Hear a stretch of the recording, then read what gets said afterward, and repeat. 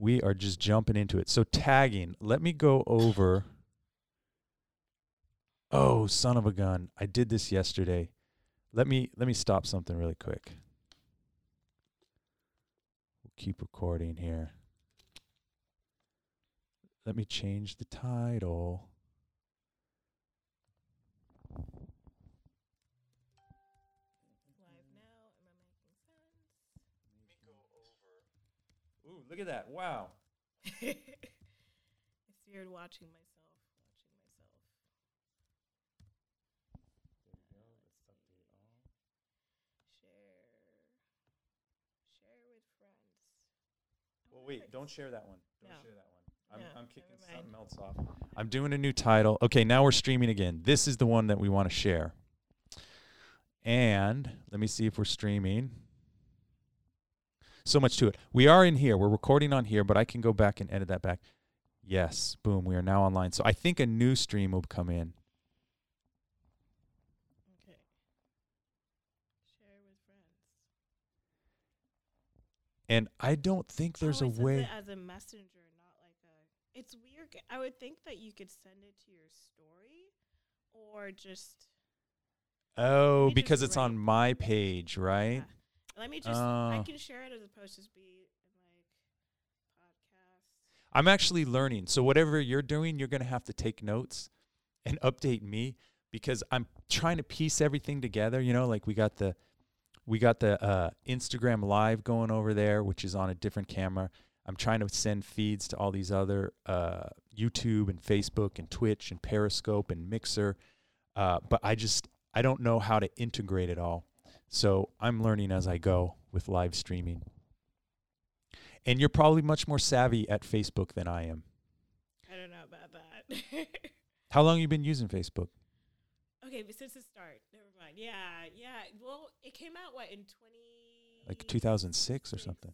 Yeah, 2006. So yeah, basically, because I started on MySpace. Oh yeah, we all did. And then at some point, people started talking about Facebook. I'm like, okay, well, We might as well talk now. Yeah. We're into it. Wait, hold on. Let me do the. We're about 2 minutes in. Let me kick it off. Another episode of Am I Making Sense with my friend Cynthia Ng. Did I get that right or no? Yes, you got All it right. right, sweet. Finally. Right, and I'm going to check to see if I can tag myself because you've also made it live on your Instagram, right? Oh, that's right. Right? But I don't know how to set the Instagram up to have see. anyone. So maybe if you go look at Matthew, you might see me on a story. So I don't see you live feeding this. If it was on a live stream, it would be showing right now. Oh, actually, no, now it's showing. It's showing. Okay. Oh, look at that. Let me see if I can tag myself. And look at that. Cynthia joined. Send request. And then you just have to accept the request. Okay. No, but I think that's different. That's you joining, right? To be in. Right. But you're already here. Yeah. We're here. We're doing it. I don't know that there's a way to do tags in the Instagram live feed. Because every time I've watched a live feed, it's been one person. Well, no, you can have other people join. Actually, that's a really interesting thing to do, to have multiple people to get together on your Instagram live. And then you can have kind of like an Instagram podcast. Yeah, I mean, I would think that that's already possible, but maybe not. Well, so here's the thing. Instagram doesn't seem to play well with anything else. So from what I've found in my very basic knowledge of social media, Instagram's kind of in on its own except for sending to Facebook. But like from Facebook, you can't send to Instagram, right? And obviously YouTube isn't integrated with any of them. The live streaming on Facebook doesn't necessarily live stream to Instagram. So it's kind of an island when it comes to social media. Which is why this service that I'm using to stream out to all the other ones is helpful, because it sends out to all the ones that do play well. I'm sure Instagram will come around at some point, but right now it's kind of out there. So that's a good first question. How savvy are you with Instagram? Are you a big time user? Not really. We use the term like a drug user. Are you a big time user? No.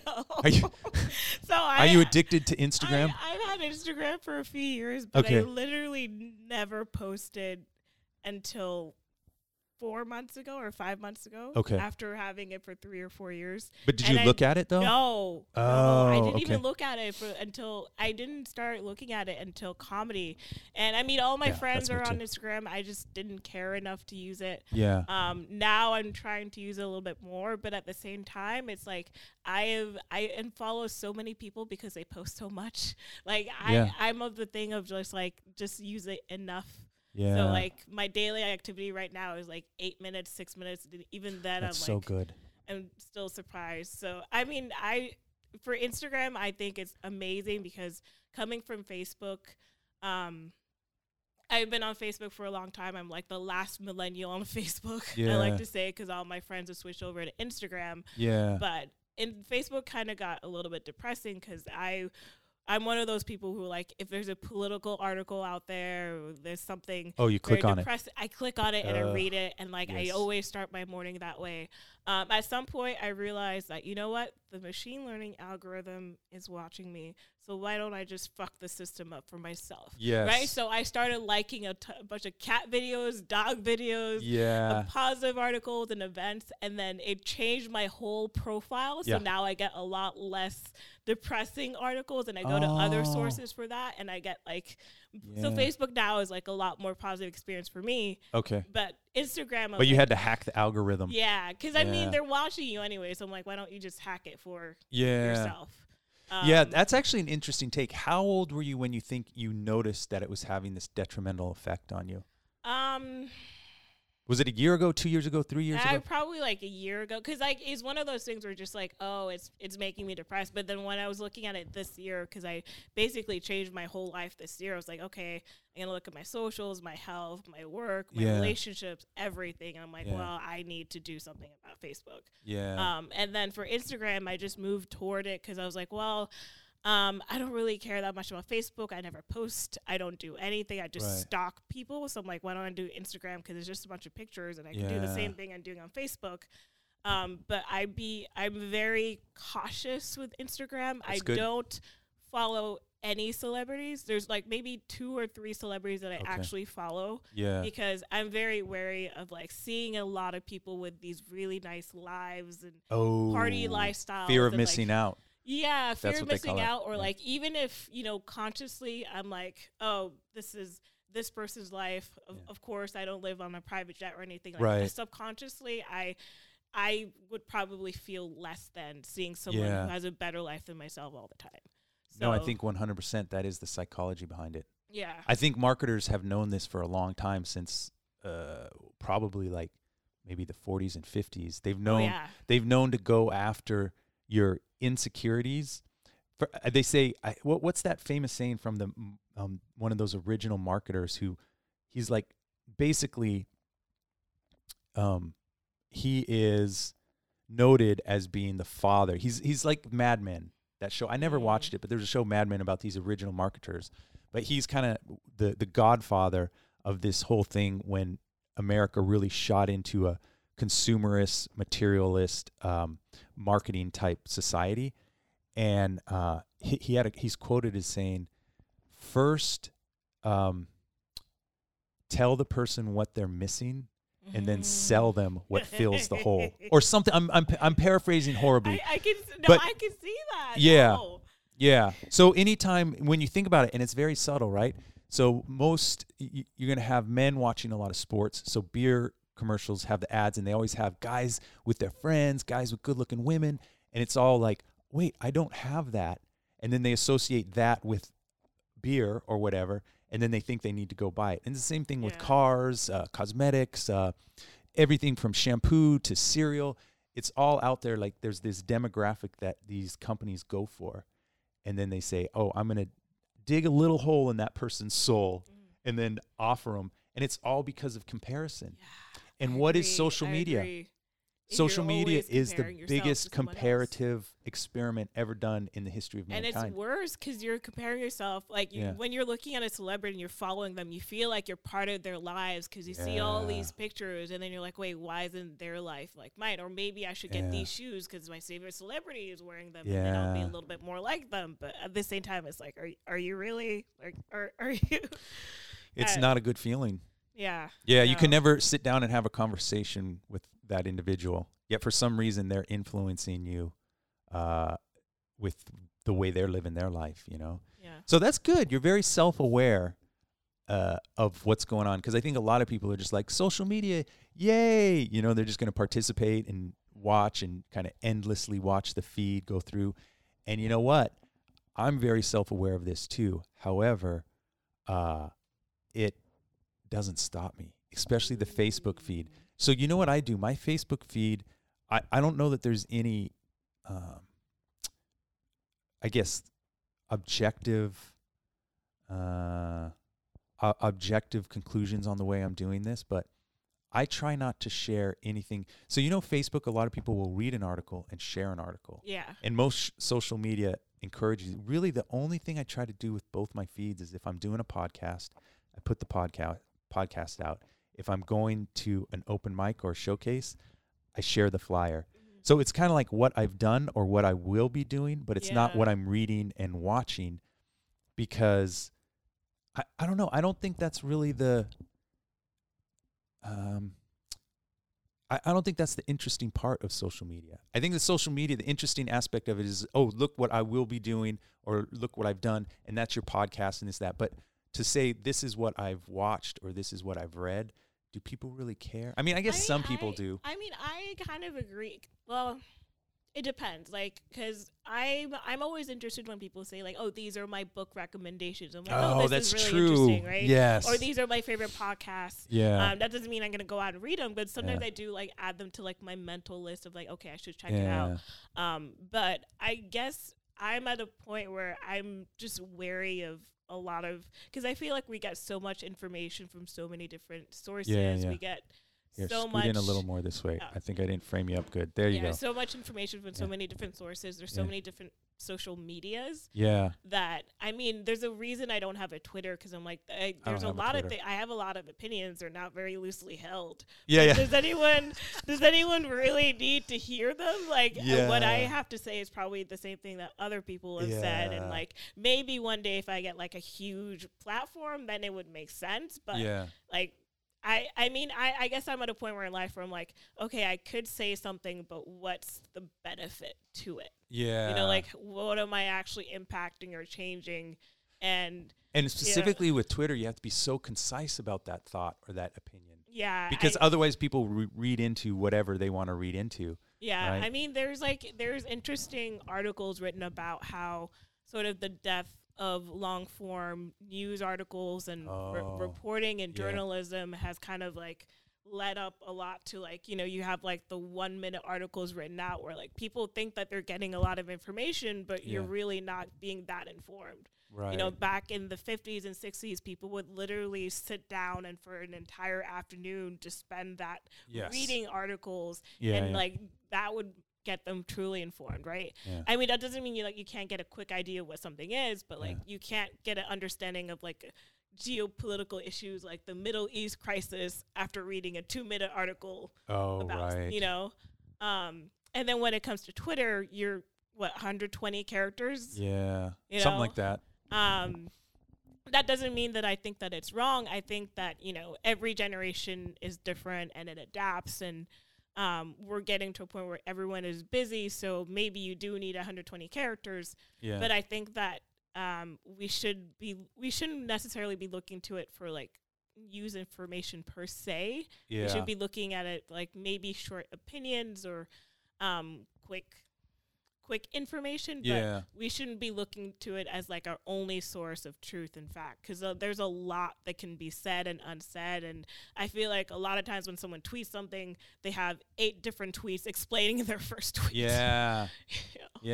And then that's just another feed that you got to go through that you don't have time for or energy. Yeah. So I different era, but I came to a similar conclusion years ago in 2001 after 9/11. I had the news on quite a bit, as most Americans did. And about 2 to 3 months, maybe 4 months afterwards, I was watching news every day, and I think a lot of people were. And I just noticed I always had this anxious, tight feeling in my chest.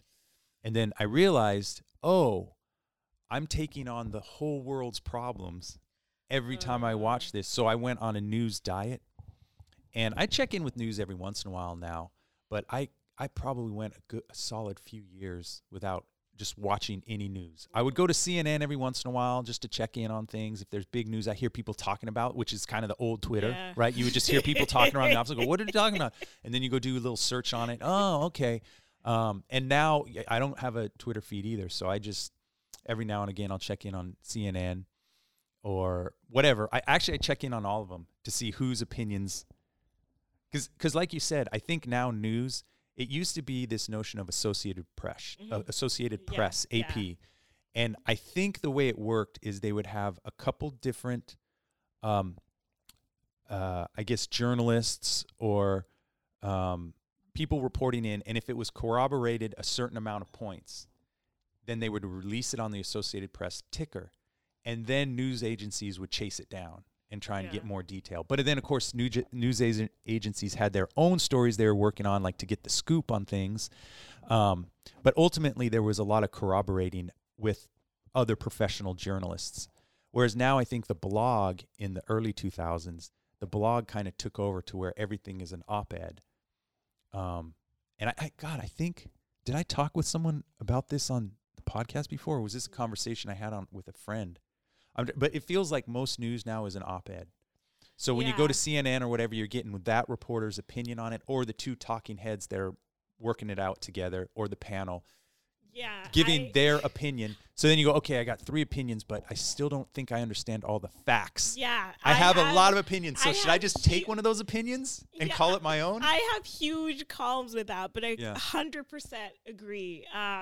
CNN, MSNBC. Well, MSNBC is a little bit better, but CNN, Fox, whatever new channel you go to, when you go to someone, they'll always give you like opinions. And what I get crazy about is when you have people debating stuff like climate change or vaccinations, right? And every single time they do this, they always have someone that's pro climate change or someone that's con climate change. And I'm like, why are we giving equal weight and opinion to scientific fact, right? Because climate change, we have quite a bit of data. Yeah, we have quite a lot of data. We have a lot of scientists, like hundreds and thousands, maybe not thousands, but like hundreds of scientists behind this. And then the climate change deniers, they don't have any evidence-based backing, but we're giving them equal weight, right? That's an interesting point. Yeah. You know, and then I have the same thing with vaccines of like, yes, there is a very small minority of people that have adverse reactions to vaccines, which is why genetic screening is very important. But for the wide majority of the population, that outweighs the fact that, you know, we don't have smallpox anymore. We don't have all these other diseases anymore. And the data sets are in one favor. The data sets show that vaccination is good overall. And there may be outliers or things going on there. But even those there's contingencies for. Even in worst case, here comes a hot take. Even in the worst case, there was that scam where that English scientist said it was correlated with autism or something like that. But then the scientific community did a lot more. They disproved him really quickly. Well, they disproved he was fudging numbers and he didn't have the right data sets. So, but somehow that's still out there through anecdotal stories.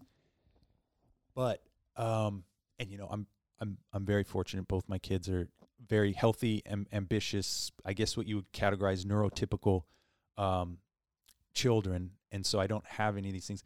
But even if I had a choice between something like smallpox or what's the other big ones we're vaccinating? Meningitis, smallpox.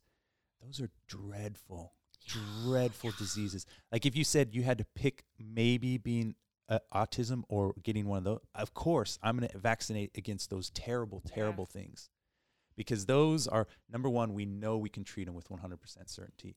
And then number two is if someone does get those, it's very bad. Yeah. Very uncomfortable, very bad. So that's a good point. Yeah. It seems like some people come with opinions and other people come with data sets. Yeah. And the data sets is what we need to be honoring right now. I mean, I guess it's, to me, I just feel like we're in a post-truth society where, I mean, I've heard that before. Yeah, kind of back to what you said. It's like you go and you hear all these different opinions. In the end, you're like, I don't exactly know what to believe in. Yeah. And it gets scary when you have things like climate change or other issues that impact people's lives. And you just end up hearing opinions, but you're not informed to make the actual right decisions. Yes. You know, because opinions are one thing, but facts are facts. Facts are facts. You can't argue with science. Anyways. Well, actually, no, you can and you should. That's the point, right? So you can and you should argue with science. However, you know, you got to come with more science. Yeah. That's the sad. Yeah. That's the thing. You got to come with a better set of numbers that disprove whatever numbers have been there. True that. So comedy, yay! Comedy, yeah. That's why we came in here. No, almost every podcast I've ever had somehow has taken a turn to some tangential thing where I get into some kind of opinion. Like we just did. I go, I think most of news is opinion. Let me give you my opinion about opinions in news. So, Cynthia, when did you start comedy?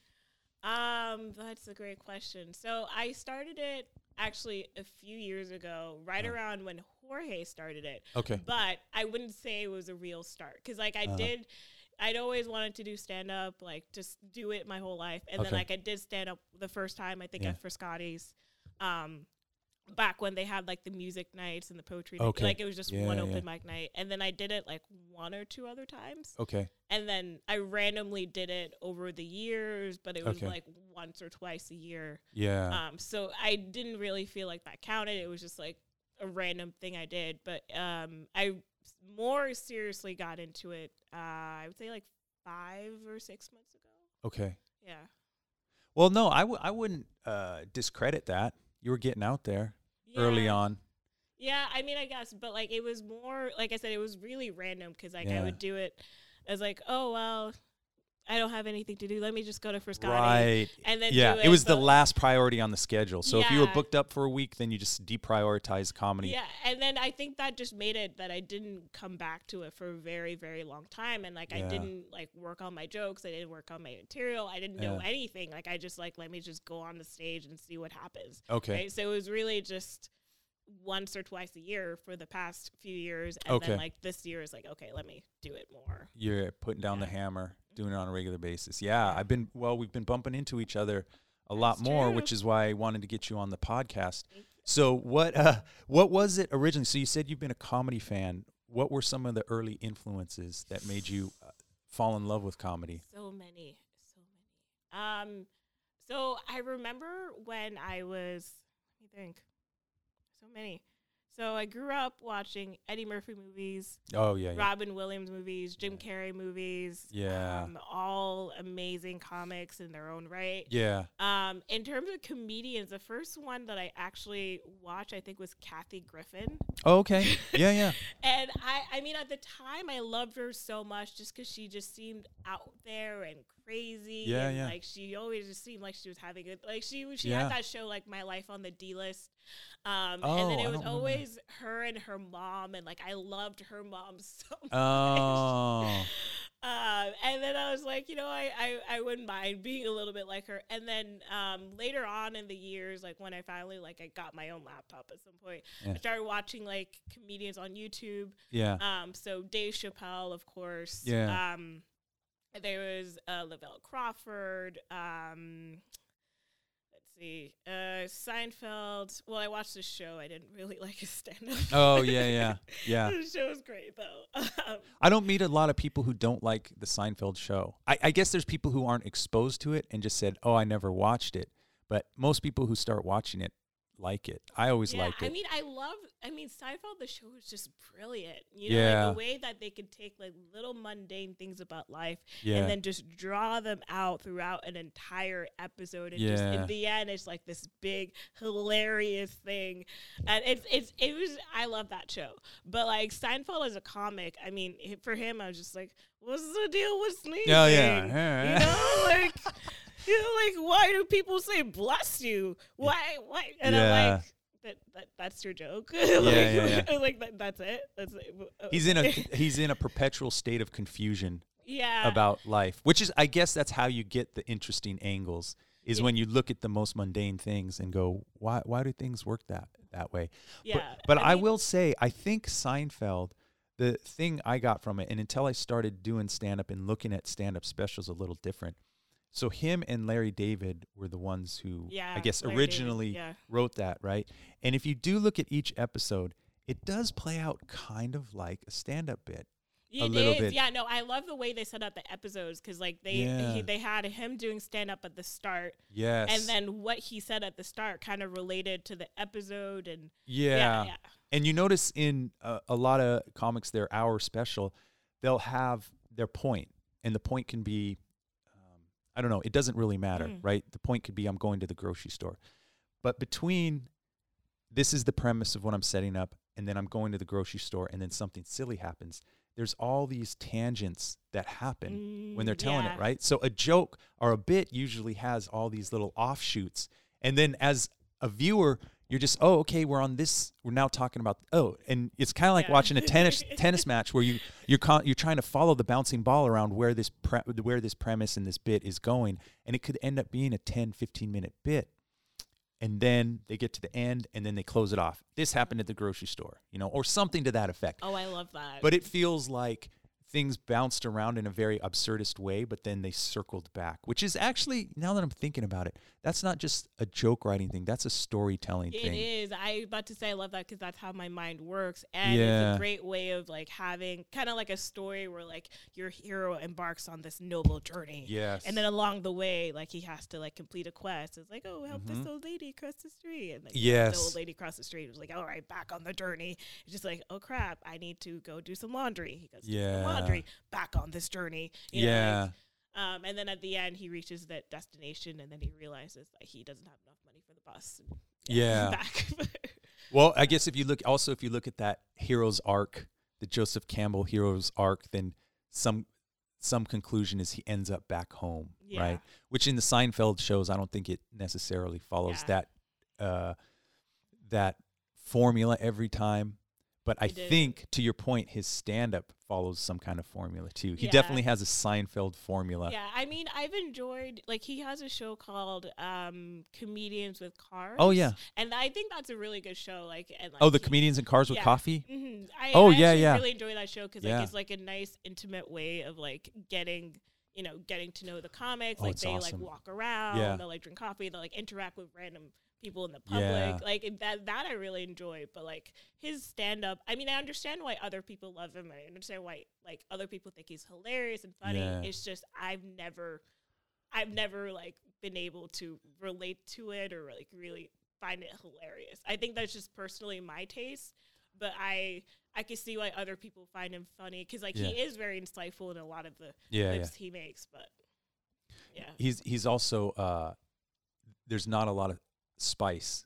He's like he's the everyman joke, right? So there's not controversial or taboo. He's not going to go out there and Patrice O'Neill an audience or whatever where people are going, ooh. I have to be honest.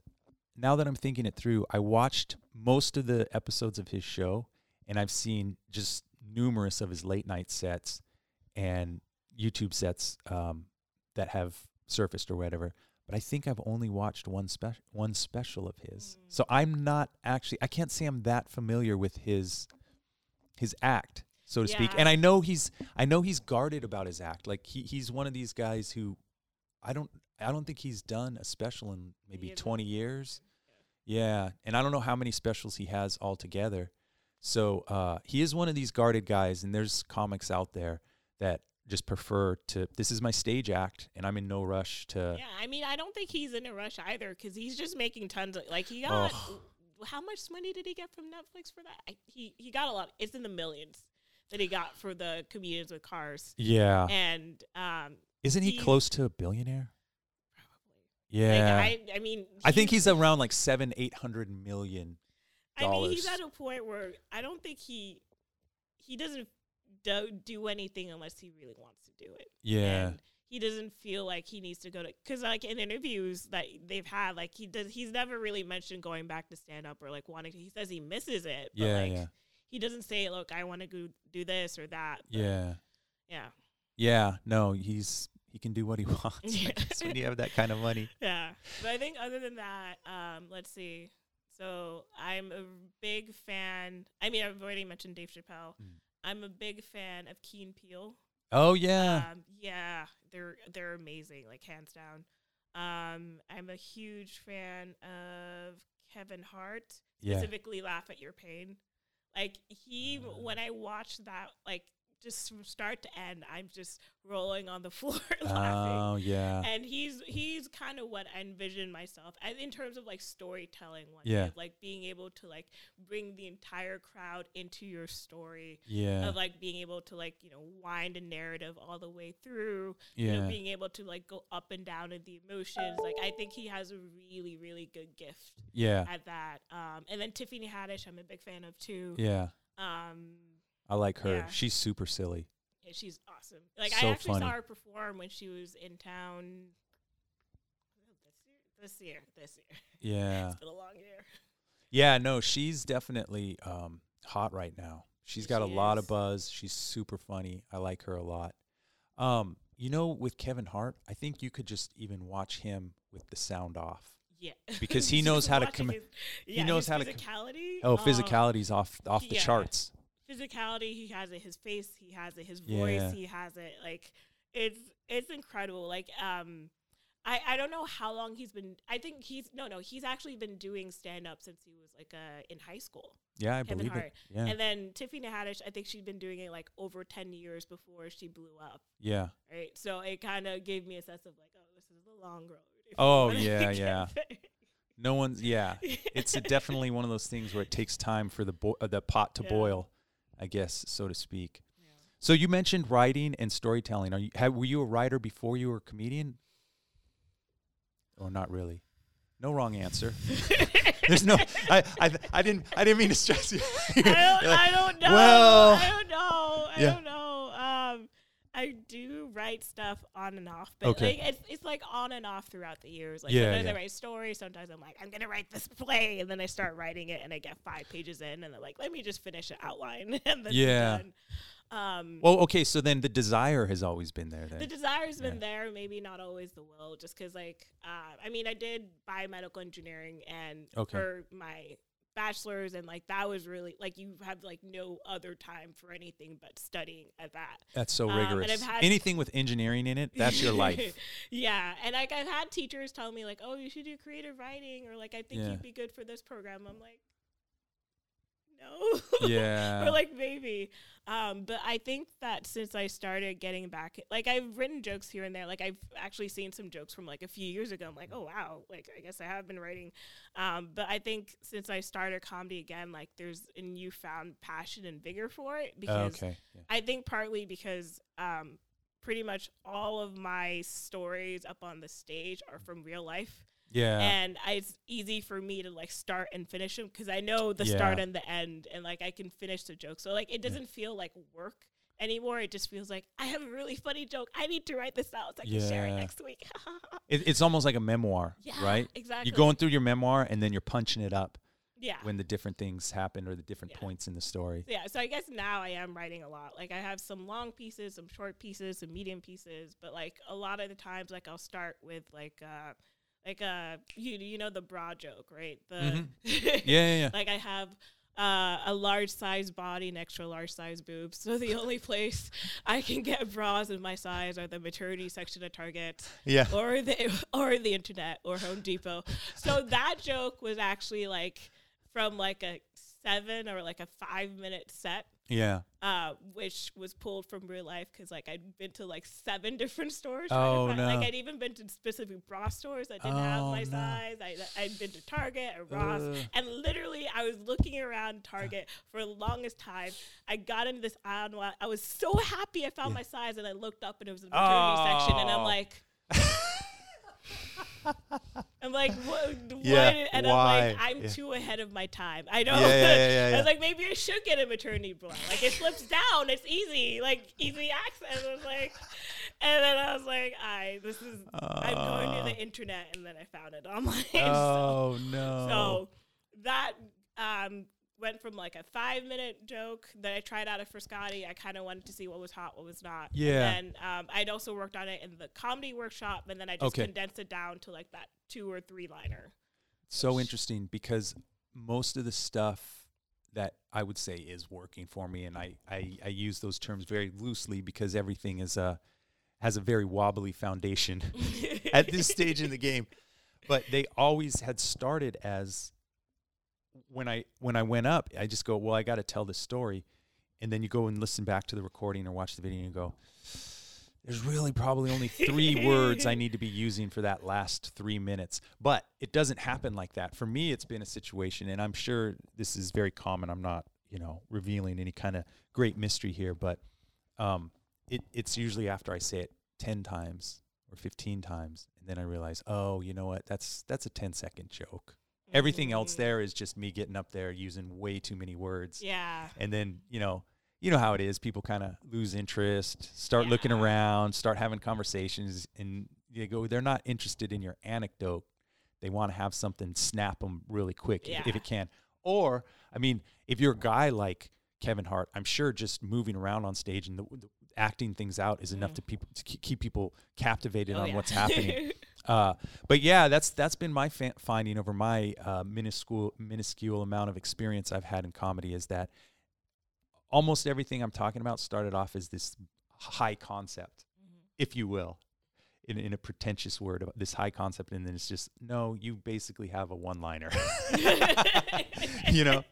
So, but I think that's the journey, right? Yeah, that's what we're trying to do. And you hear it over and over again from experienced people, comics, who just say, well, no, you start off with thinking you have 15 minutes, but really what you have is 2 minutes, or something along those lines. So that's cool. Okay, so technically you're a writer. So you got a degree in biomedical engineering. Yeah. So have you always been, what was it? Was the fascination with engineering or the fascination with medical stuff that got you into that? Because that's emerging. Yeah, both. I started out doing biochemistry at De Anza College, and then when I transferred to San Jose State, I was like, well, I really love just bio stuff and chem and like just medicine in general. Wow. But then I was like, well, with biochemistry, my options are A, go back to school and do more research, B, go to medical school, and C, hope I get lucky and find a job at a company. And I'm like, I'm going to do the biomedical engineering, because at least with that, it's like biomedical engineering, you get to apply what you learn from other disciplines, and like there's like because with biochemistry, oftentimes you'll just do research for like decades and decades, and then 20 years later, some hotshot engineer will come by and like use that, do a patent, help other people. But like, I want to be that hotshot engineer that applies the knowledge we have now and get that feedback. So, I mean, I went into the general field because I love helping people. I'm really passionate about healthcare. I think that it's a right that everyone should have. Yeah. And then for me, biomedical engineering was just being able to apply my knowledge towards like medical devices or tools to help people live better. Yeah. So you got that angle of you, and then you got this silly comedian side of things. So let me ask you this: in your family unit, is comedy something that people go, "Oh, we get it," or is it something that's kind of, "Hey, what are you doing, Cynthia?" I think everyone's been very supportive. Funny enough, so when I when I had my Instagram, I've had it for a few years. So I started using it like regularly 4 or 5 months ago. And then I was like, you know what? I don't want my comedy side and my normal side to interact.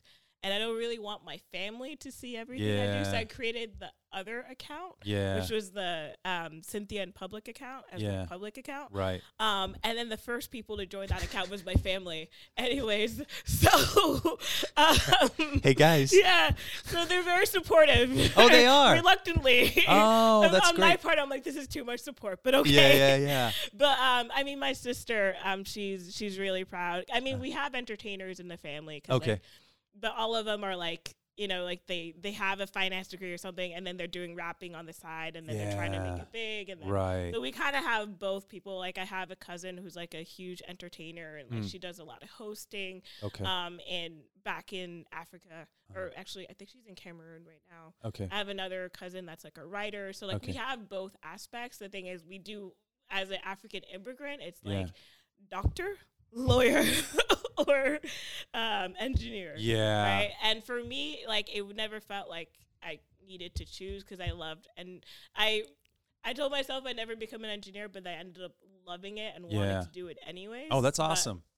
In terms of comedy, I've been making people laugh my whole life. It's helped me get through a lot of hard times. It's helped my family get through a lot of hard times. My whole families were always roasting each other and making each other laugh. So it just feels like some part of my life that I'm just sharing on stage. Yeah. There's experience there. Yeah.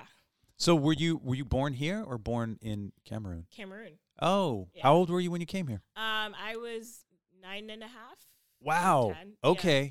So I mean, I live. So that's a whole thing you could write about right there too, right? I have some stuff written. I don't know. I feel like I have a lot more material than I have stage time. Yes. You know, like we're all in that bind, aren't we? Like I have like every week there's like material or things that come up and I write it down. I'm like, I don't know how, like, you know, it's like, I'm at a point now where I'm like, I'm going to try not to develop as much new material and work on the material that I have to get my 5 minutes and my 10 minutes. And then got to stay focused you know, on, and then, but like this other material just keeps coming up and up and up. I'm like, at some point I need to do something with it. You're going to have an encyclopedia of stories, jokes, and stage performance, but you got to first, I guess, get that good 5 minutes. Yeah. I mean, or go out every night, which is hard in of itself. Actually, how often do you go out? I try to do 3 mics a week. I'm around there too. Yeah. So yeah. like 2 is the bottom that I'll allow myself to get away with. And then really 6 or 7 is the most I've been able to get in. Yeah. I mean, I've done 5 a week once, and that was it feels like a lot. That was a lot. I mean, if you're having to be up at 7 a.m. to get to work and do all that stuff. Yeah, that's the thing. Is like I think now every open mic night I go to, I have to pre-sign up because I'm like, I need to pre-sign because I want to make sure that if I drive there, I get a spot. Yeah. Once I get my spot, I'm gonna leave to go to the next mic. Yes. Once I'm done with the last mic of the night, I better be done by 11:30 because I gotta get home, shower, sleep, wake up at 7:30 the next day, and like I don't know. I think I'm just getting older, and I'm like, I don't want to like stay out till like midnight. Yeah. That. And no, that's just a wise move, I think, right there. You don't want to show up to work as a zombie. Yeah. So it's a balance, definitely. But I definitely have my weeks off. So like sometimes I'm like I'm done for the week. I'm like taking this week off. But I think I'm going to be there next week. Next week, there's a couple things I want to do. A couple more podcasts I want to do, and then the last 2 weeks of December, last week and a half of December, and that first week of January, I'm probably not going to be doing much. Yeah. But I need to just decompress and sleep. Really, I need to sleep. Yeah. That's what I love. I love sleep. So much. So much. Yeah, it's really good. How about your colleagues? Do your colleagues know you do comedy? No. Those are the people I don't want to find out. Like 2 people. Yeah. I'm always afraid that someone will accidentally discover. Like I had to tell my boss and I had to tell one other person because I'm in this fellowship.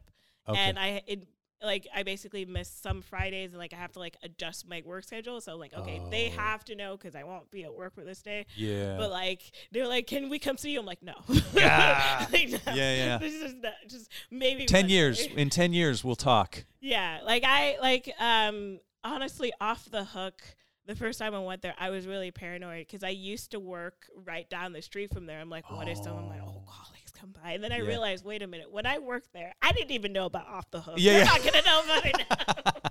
Yeah, these it's like a hidden bar. Yes, so. These little hidden gems that we get to go perform. Perform it. Yeah, definitely. So, what's been some of the hardest things with doing comedy over the last 5 months? Actually, let's rewind. Don't worry about that question. We may circle back to that question. Was there a trigger that said, oh, I want to just do this every now and again, more or less as a goof? You were doing that for a year or two, to where now I want to do it every week. Yeah. I think it was just so I have it in one of my bits of like 6 months ago. Oh, that's right. Yeah, that's like right. I got it was a car accident and then left a job, left a relationship. Like that part is real. Like that, like I got into like it wasn't like a bad car accident, but like I did get a concussion. And then basically I had to miss a few days off of work, but then it was also like I had to miss that Monday, but it was the same Monday I was going to turn in my resignation letter. So I'm like, Ooh. let me email it in. Yeah. And then like the next couple of weeks was kind of a little, it worked out okay, but like, it was the whole transitioning part. And I'd been at that, it was my first job out of college. It was like a big deal for me. I missed a lot of my old colleagues, but like it was kind of a change that needed to happen. Yeah. And then like the very last day of working at that place, I ended my 3.5-year relationship. Oh, yeah. So it was like, and then I went to Miami the next week and did some stand-up. It was in Miami. I did some stand-up in Miami because I'm like, okay, well, I love comedy. What am I stopping myself from doing? And then I just kind of did it.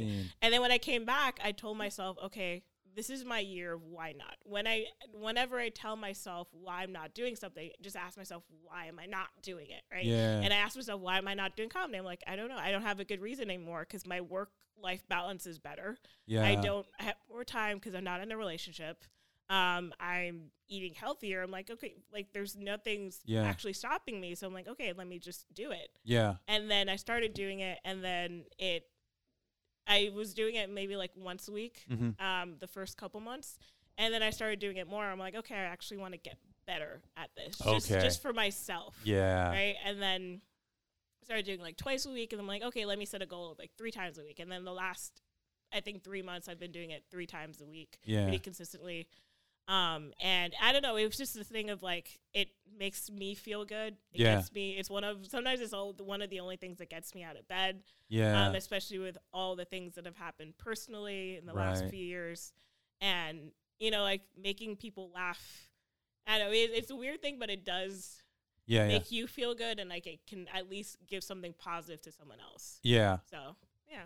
I think communing with the other comics too. Oh, that is fun too. Yeah. I think just having a little tribe to go hang out with a couple times a week is really good. Yeah. But I felt like when I started, because I only really knew Jorge, Ryan, and, you know, like one other comedian, like Mustafa, but like he's not really in South Bay as much. Yeah. And I mean, when I started, I was like friendly to everyone. I just kind of said hi, but I didn't feel like I was really talking to people until like a few months ago. Yeah. And from what comics have told me, they just said like, oh, we got so many new people in and out that like we don't know who's gonna stay. It's a revolving door. Yeah. I think. I mean, yeah, but at the same time, I feel like if you get a new person in, like even saying hi to them and talking to them, like so important. More, yeah, I mean, they're more likely to stay if they feel like they're more welcome than. Yeah, I try to shake hands and introduce. I mean, you talked to me right away. Yeah. Right? And that made a difference to me. Like you and like a few other comics were like that, but then there were a large other comics that just kind of didn't talk to me at all. And then a few months later, they're like, oh, okay, oh, you're still here. Hey, Cynthia. What's up? Yeah. Yeah. I totally get both sides of the story, but I feel that I was very lucky because there was about 4 or 5 other people. Gosh, maybe more. Maybe 6 or 7 guys who had all started kind of within months of each other. And so a click happened like almost like that, where there was a number of us like, how long you been doing it? Oh, a month. Oh, shit. Okay, this is my first week or whatever. And then another guy, oh yeah, I've been doing it 2 months. And then another new guy. So I felt like I kind of had, I feel like I had it a little easy because there was 4 or 5 of us right off the bat who were seeing each other every week. And then, you know, we start our little text chats. Who's going here, whatever, on whatever night. And then we were holding each other kind of accountable. Not so much anymore because I think we all know we're in it now. Like, you're trapped. I'm trapped. I was telling a guy the other day, I was giving him a ride. You're and whipped by the comedy. I feel like I just got a life sentence. You know? Yeah. It's okay. It's not, that's a little dramatic, but it's a situation where I want to keep doing this. And even if I'm only going once a week or I got to cut back or something because family or work or life is jumping in there, it's like, no, I still want to get good at stand-up comedy. It's probably like any other discipline you have, like music or writing or something like this, where once you kind of get that love of it, then you're stuck with it. Now, what level you're going to do it at, that's negotiable. Yeah. Maybe some some years I'll be doing it more than others. But it's definitely in me now. And you know what? I do think that because as a comic you're on stage alone, you don't have a band, you don't have an instrument. It's just you. It's just you and your voice and people staring back at you. I actually think that kind of weirdo personality that would be drawn to something like that is also a little bit of a loner. Yeah. So I'm all by yourself. That's right. How you want to be all by yourself. Right. My voice is cracking. It's too sick. Yeah, no, that's great. I was about to jump in and then I said, no, that is not a good idea, Matthew. Please do not try and sing with Cynthia. Yeah, you don't sing a lonely song with like another person. And basically, Matthew should not be singing. That's another thing. I shouldn't be singing either. It's a sickness. Yeah, it's a sickness. So I do think that at a lot of, I guess, people in comedy around the community probably aren't comfortable even opening up in the first place because they might be a loner. So my wife, she was explaining something to me one time about this concept of introvert, extrovert, extrovert, introvert. And the way she described it, it kind of confuses me. It still confuses me. But there are some people who are naturally introverted but have a proficiency for extrovertedness. And then there are people who are naturally extroverted, but are oriented more towards, are not that comfortable being, are more comfortable being introverted. See, I'm still confused by this. But ultimately what it means is it's like you have, let's take the extrovert introvert. So the extrovert introvert, that person wants to be around people, wants to talk with people, but really doesn't have a lot of words to say. So there's like something inside them trying to get out. And then you have the introvert extrovert where on the inside it's like, I want to be left alone, but they're really good at just chatting with people and talking with people. And most people would say, hey, that guy, he's a good conversationalist. So we're actually opposites. So I'm an introvert by orientation, meaning if you just said, hey, Matthew, you're going to be spending the next 3 months locked in a room with a guitar, a stick, and a ball. I'd be like, okay, let's do it. Wait, a guitar and stick. You know what I call that, Cynthia? That is a band, a one-man band, and we're ready to rock. What? So then you would bang the stick on the floor, and then you would bounce the ball, and then you would. I don't have the answers yet, but given 3 months, I will have an answer for you, Cynthia, and it will be fine. But then if I'm in a group of people, I almost feel a compulsion to start a conversation. Meaning in work, right? If I go into a kitchen, a break area, and someone's making coffee and someone's making toast, and I just want to go fill up a cup of water, at minimum I have to greet them because there's something in me that's just like, no, there needs to be a conversation had here. And then if a conversation pops up, then let's do it. Small talk. I'm all about small talk. I can do that. Whereas my wife is like, she wants to be having those conversations and talking, but on the inside, I think she's feeling a lot of the times like I don't know when to jump into the conversation. So she has this introverted veneer. So maybe with comics, even if we're chatting up, we're kind of introverted, so we aren't doing introductions. But yeah, I see both sides of the fence. I see it where I can understand people don't want to get too attached because it really is a revolving door. Yeah. It's been a year and 3 months for me, and there's some people who I thought for sure they just had the same thing that I had, and they would be coming back more and more. And, I haven't seen them as much. So I think it is a revolving door. Yeah, I agree with that. So anyway, yeah. What do you have you done any showcases yet? Do you have any showcases coming up? Maybe. I'll probably be doing Gardino's. I don't know if it'll be as a guest spot or within a showcase. How is that room? I haven't been there. It's good. Yeah. It's a good room. Yeah. I That's mean, last time Jorge produces that, or? No, it's Rory Campbell. Rory, that's right. In Los Gatos. Yes. Okay. So I mean, I did a guest spot there a few months ago, and then Rory was like, "Why haven't you come back?" I'm like, "I didn't know you wanted me back." He's just like, "I did want you back." I was like, "Okay, I'll come back." So I'll be there in January. Okay. I don't know if it's a guest spot or showcase yet, but then I'll probably post it once I know. Yeah. I signed up for the newcomers showcase. It's Rooster Teeth Feathers as well as the Which amateur day? comedy competition. So it's the one that's like end of January, and Oh, then nice. I wish I remembered the dates, and then the first date in February, which I think is February 4th or 6th, but I haven't gotten a confirmation yet. Okay. So I'm still kind of waiting on that. But once I do, I'll post. I need to get signed up for the competition. I have a spot at Rooster Teeth's next week on the 18th, December 18th. But for the I guess what is it? Winter showcase. and spring months, it's that competition. So I got to get signed up for that. I think that's a really good But opportunity. I mean, to it's get just crowds. a good way for me to kick myself and perfect my 5. Yeah. Because right now it's like a 6 or 7 minutes, and it's like a good set, but like I don't want to be burning time every time I go up on the stage. So I'm trying to like trim. Like I'm finally went back and started listening to my audio, and like it's the most gut-wrenching feeling in the world hearing your voice. Yeah. Wait, have you started to try and review the video yet? Yeah. Well, okay. Well, actually, because video is even harder than voice. Voice, actually, I'm pretty okay with now. The good thing is I only have like a few videos, and I reviewed 2 of them. I think there's only one I haven't reviewed. Okay. But it's mostly just voice. Like I have like 10 voice videos. Like I've reviewed I think 5 or 6 of them. Yeah. I'm like, okay, I need to trim down here. I'm like, okay, this was good. This is bad. This is good. Yeah.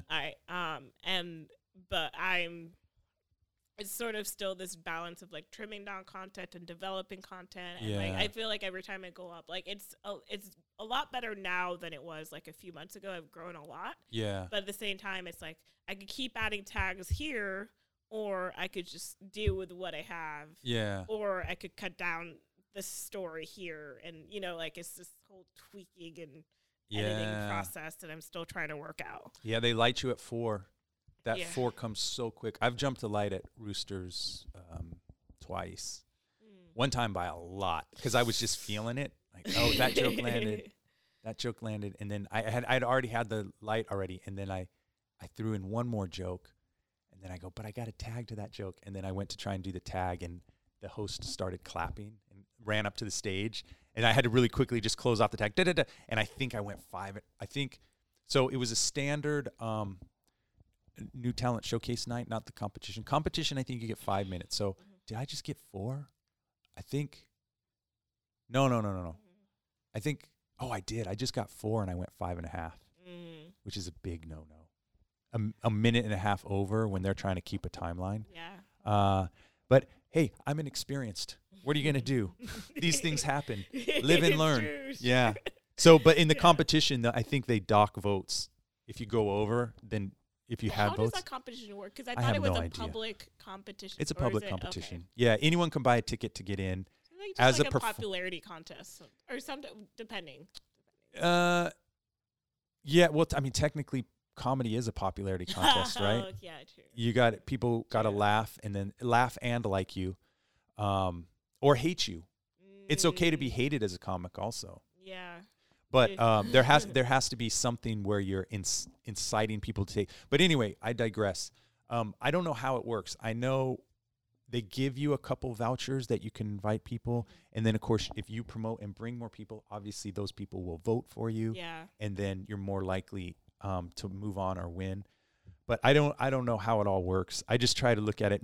I had Tommy on last night, Tommy Feldman, and we were talking about competitions, and I try to not give it too much importance. I get nervous on most mics, and it's no different with a competition. So I try to just devalue it to you're getting mic time. With the one difference is you're getting a good crowd because these people want to see funny. Yeah. Whereas when you're in a dive bar, a lot of times they're just there. Or they're actually annoyed by you, right? Yeah. So that's what we deal with at a lot of our open mics. So yeah, at the competition, the only thing is, you know that the audience there is primed. So if you don't do well, you got to go back and go, why didn't I do well? Right. True. So cool. All right. You know what? We're almost at an hour. I got to wrap this up. Is there any other shout outs or anything you want to talk about before we close this bad boy out? Wait, my mom isn't going to be watching this. Okay. I'd like to say hi to my mom. No, well, whatever. Family my and sister, friends. my family. My Oh, friends. that's awesome. I hope they're watching. That would be great if they're watching. I think my family, I think my sister, I'll tell my mom. I'll send her the link anyway. Well, so here's how it goes down. Yeah, I'm going to have all of this stuff on the YouTube page. My Facebook feed, I think you can share my Facebook feed. I think I already did. Okay. So I should be on that. And then, of course, the audio will be up in a few days. I got to tell you, I'm so backed up on getting my audio out. I think this might be my third or fourth podcast where it's a good problem. I have so much content. I'm behind. That's why this live stream is kind of cool, because at least people can hear you now when it's happening and they don't have to wait the 3 or 4 days. How many podcasts are you doing now per week? Because you did God. You did like 2 this week already, right? I'm trying to hammer by the so I'm not a numbers person. Probably not as scientific as you. But I set these goals, and goals always kind of revolve around numbers to some extent, right? Like, how many mics did I go to? 3 mics. How many new jokes did I write? 1 joke, 2 jokes, whatever.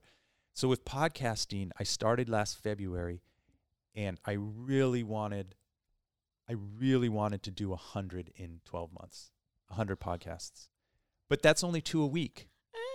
Okay. No, but that's only 2 a week, right? Okay. So I really, really wanted to do 100, but I'm so far behind the ball. I think this is number 78. So you're almost there. I'm close, but the math isn't going to work out, because even if I did the 2 a week until February, I think it was the second week of February or something, it's not going to work out. But what I tried to do is I really tried to hammer for the last couple weeks, because I know I don't want to do any, like I said, that last December and January. Anyway, I'm boring you with details, but I try to average 2 a week, but I haven't done that throughout the year, because if I did, I'd be much closer to my target. So I'm playing a little catch up right now, and a catch up and trying to get ahead to take a break. So anyway, that's where I'm at, and this has been fun, Cynthia. I'm glad we got for having me. Yeah, we got another opportunity to go in a more in-depth conversation, other than the small talk we have at the open mics. Yeah. So we are over and out.